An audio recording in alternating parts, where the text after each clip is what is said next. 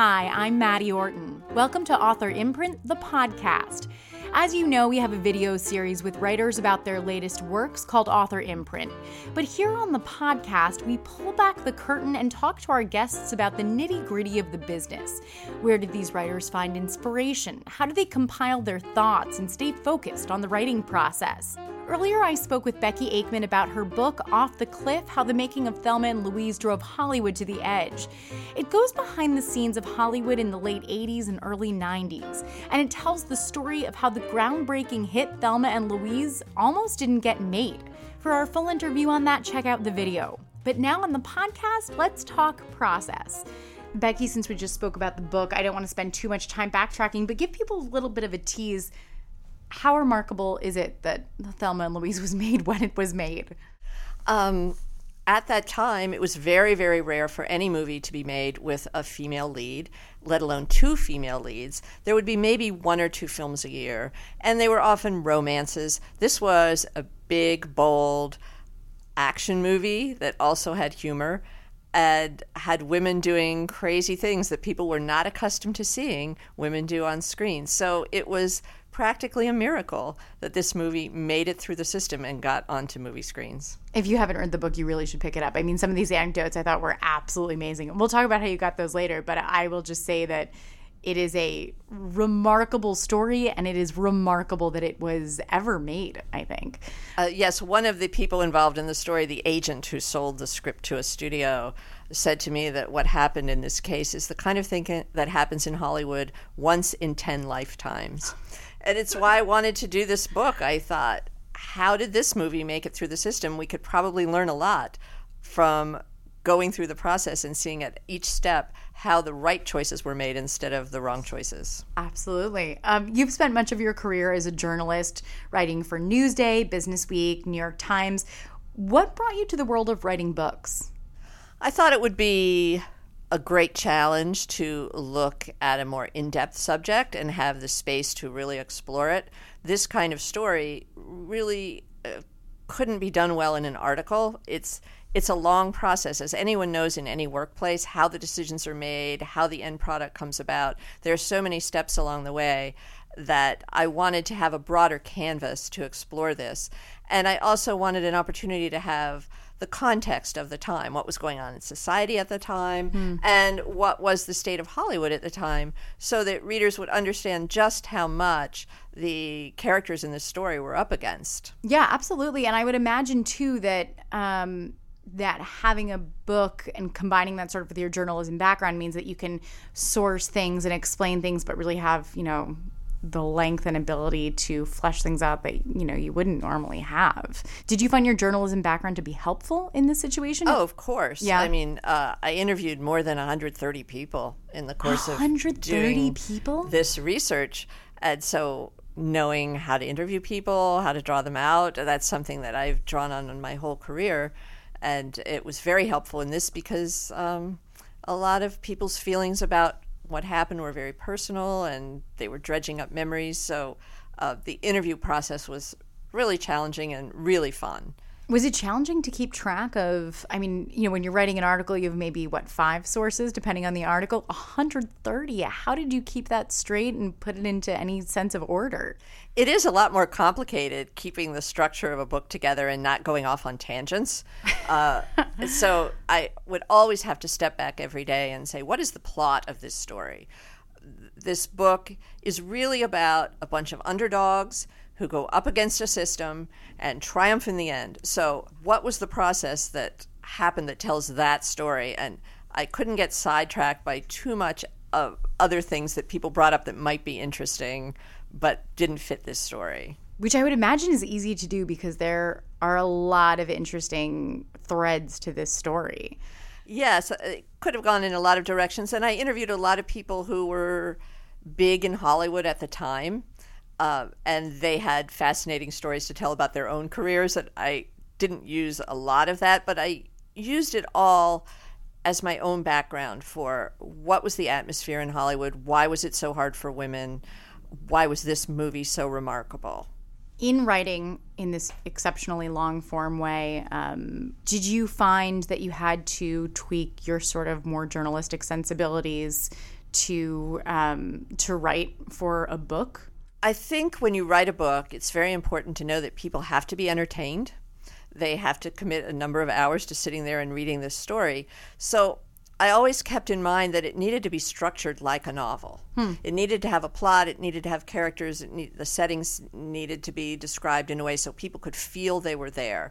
And I had to portray actual scenes, like the first time Gina Davis, Susan Sarandon, and the director Ridley Scott sat down to go through the script and make decisions about where the movie would go. I needed to set it in a place. I needed to introduce the characters. I needed to have the actual dialogue of what they said so that it would read like a novel.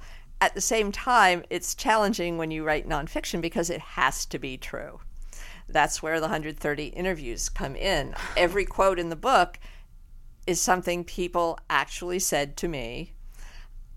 So you can't mess with it the way a fiction writer can mess with it and make the story smoother and better. So there's a lot of challenge in how to present the material you've had and then make sure it's a good ripping story once you're done with it and people sit down to read. It really is, by the way. I mean, I thought it was a very quick and fun and interesting read. It was very juicy, but not in an overly salacious way, just like an interesting way. I loved it. Thank you. I was going for that, certainly. And I think as a nonfiction writer, the most important choice you make is the first choice, what story to tell. Because you can't make it up.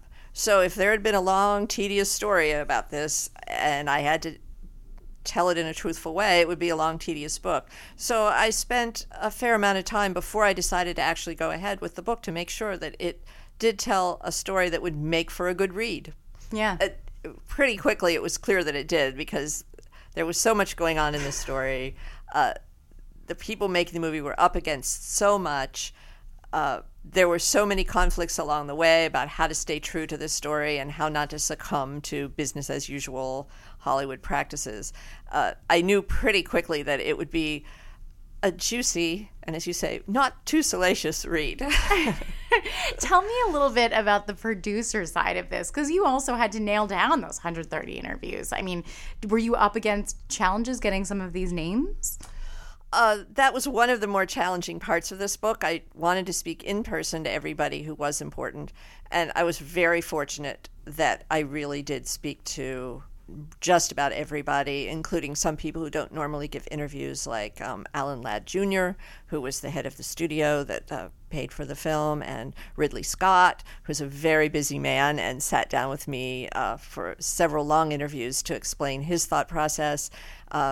Gina Davis, Susan Sarandon, the writer Callie Curry, all of them were very generous with their time. I think the people who were involved in this movie were all really proud of it. And so they enjoyed talking about it. And that went all the way through. I interviewed so many people on the cast and crew, people who played the smaller parts, people who did the sets, people who did the costume, the makeup. They were all proud of it and wanted to spend time with me to tell their aspect of the story. Sure. Now, your book before this was a memoir, which I thought was interesting. That must have been sort of a totally different turn for you to go within yourself after, telling news stories that are about everybody else. What was that like? Yes, that was very hard. My other book was called Saturday Night Widows.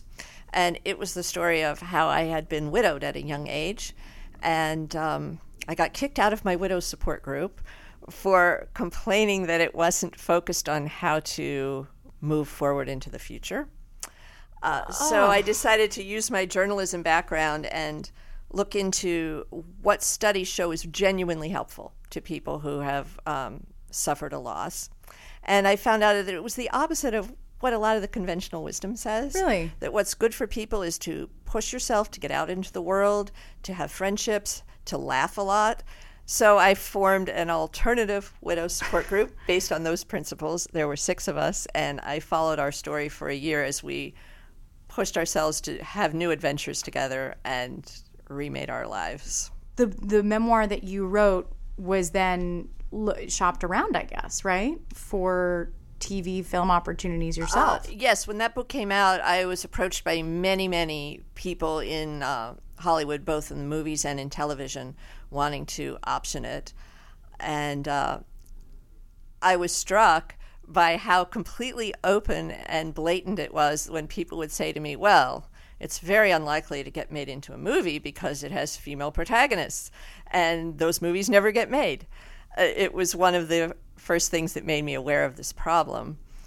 People said television would be different, and because women would be watch more television and don't go to the yes. movies. The feeling is that women watch television and not movies.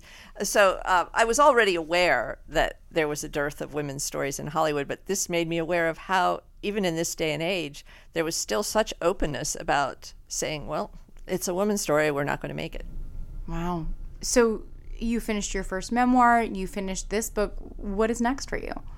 I haven't decided yet. As I said before, the most important choice is choosing a story that will be a good, exciting read and still be true completely. So I will do a fair amount of research into some possibilities before I make a decision which one will make an exciting book. That's exciting.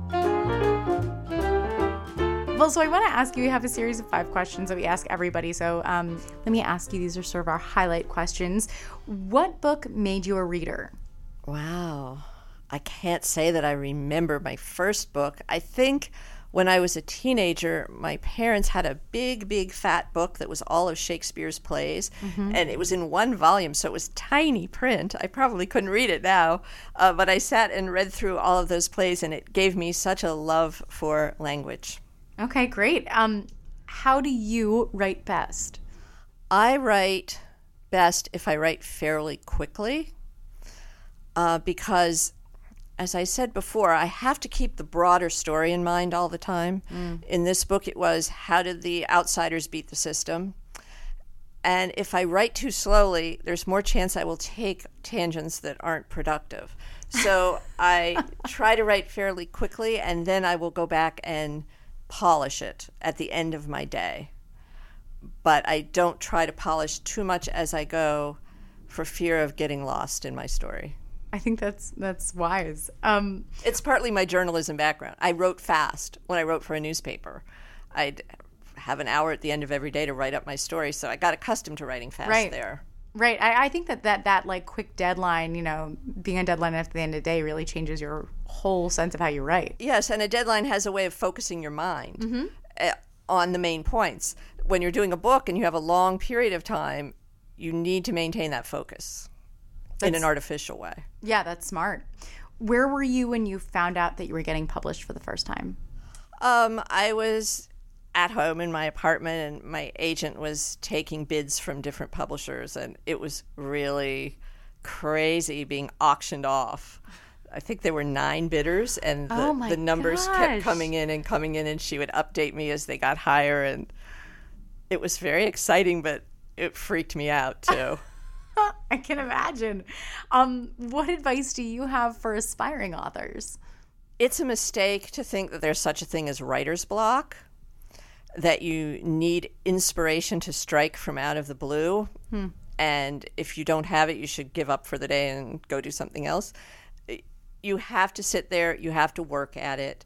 If you don't have a brilliant inspiration, write what you do have and fix it later. When I was in newspapers, you couldn't run a blank space at the end of the day. So even if you thought what you were writing wasn't great, you had to do it. And I think the same goes for people writing books. You often hear from people who say they're stuck.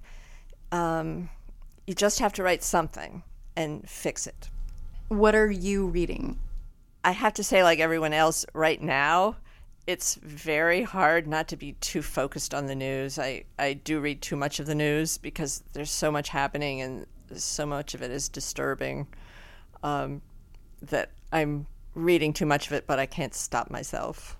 You mentioned you've seen Thelma and Louise numerous times now. Do you feel sort of just like linked to this forever? Is this a part of you the way it's a part of Susan Sarandon and Gina Davis and Ridley Scott, do you think? Well, I suppose so. And many of the people who worked on the movie have been in touch with me since the book came out. And they all say, well, I learned so much because each one of them was working on their little aspect of the movie and didn't really know what was going on behind the scenes or with other people. So it was really, for all of them, the first chance to have the whole picture of everything that's going on. It's like in any office, you know what you contributed to the project, but you don't know what was going on in those closed-door meetings that you weren't part of. Sure.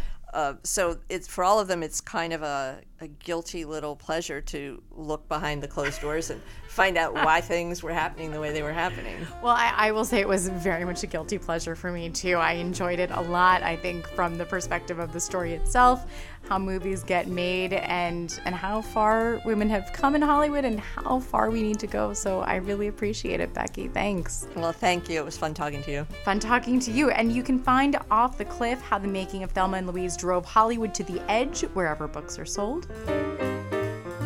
Next time on Author Imprint, the podcast. The electricity that I feel when I hear a story, there's nothing on earth more intoxicating for me than that, other than young people. Young adult author Jason Reynolds talks with executive director of the National Book Foundation and friend of the podcast, Lisa Lucas. Let us know which authors you'd like to hear from and what you're reading. Follow me on Twitter at Maddie Orton, that's at MADDIEORTON for the latest. And join the conversation by using hashtag AuthorImprint.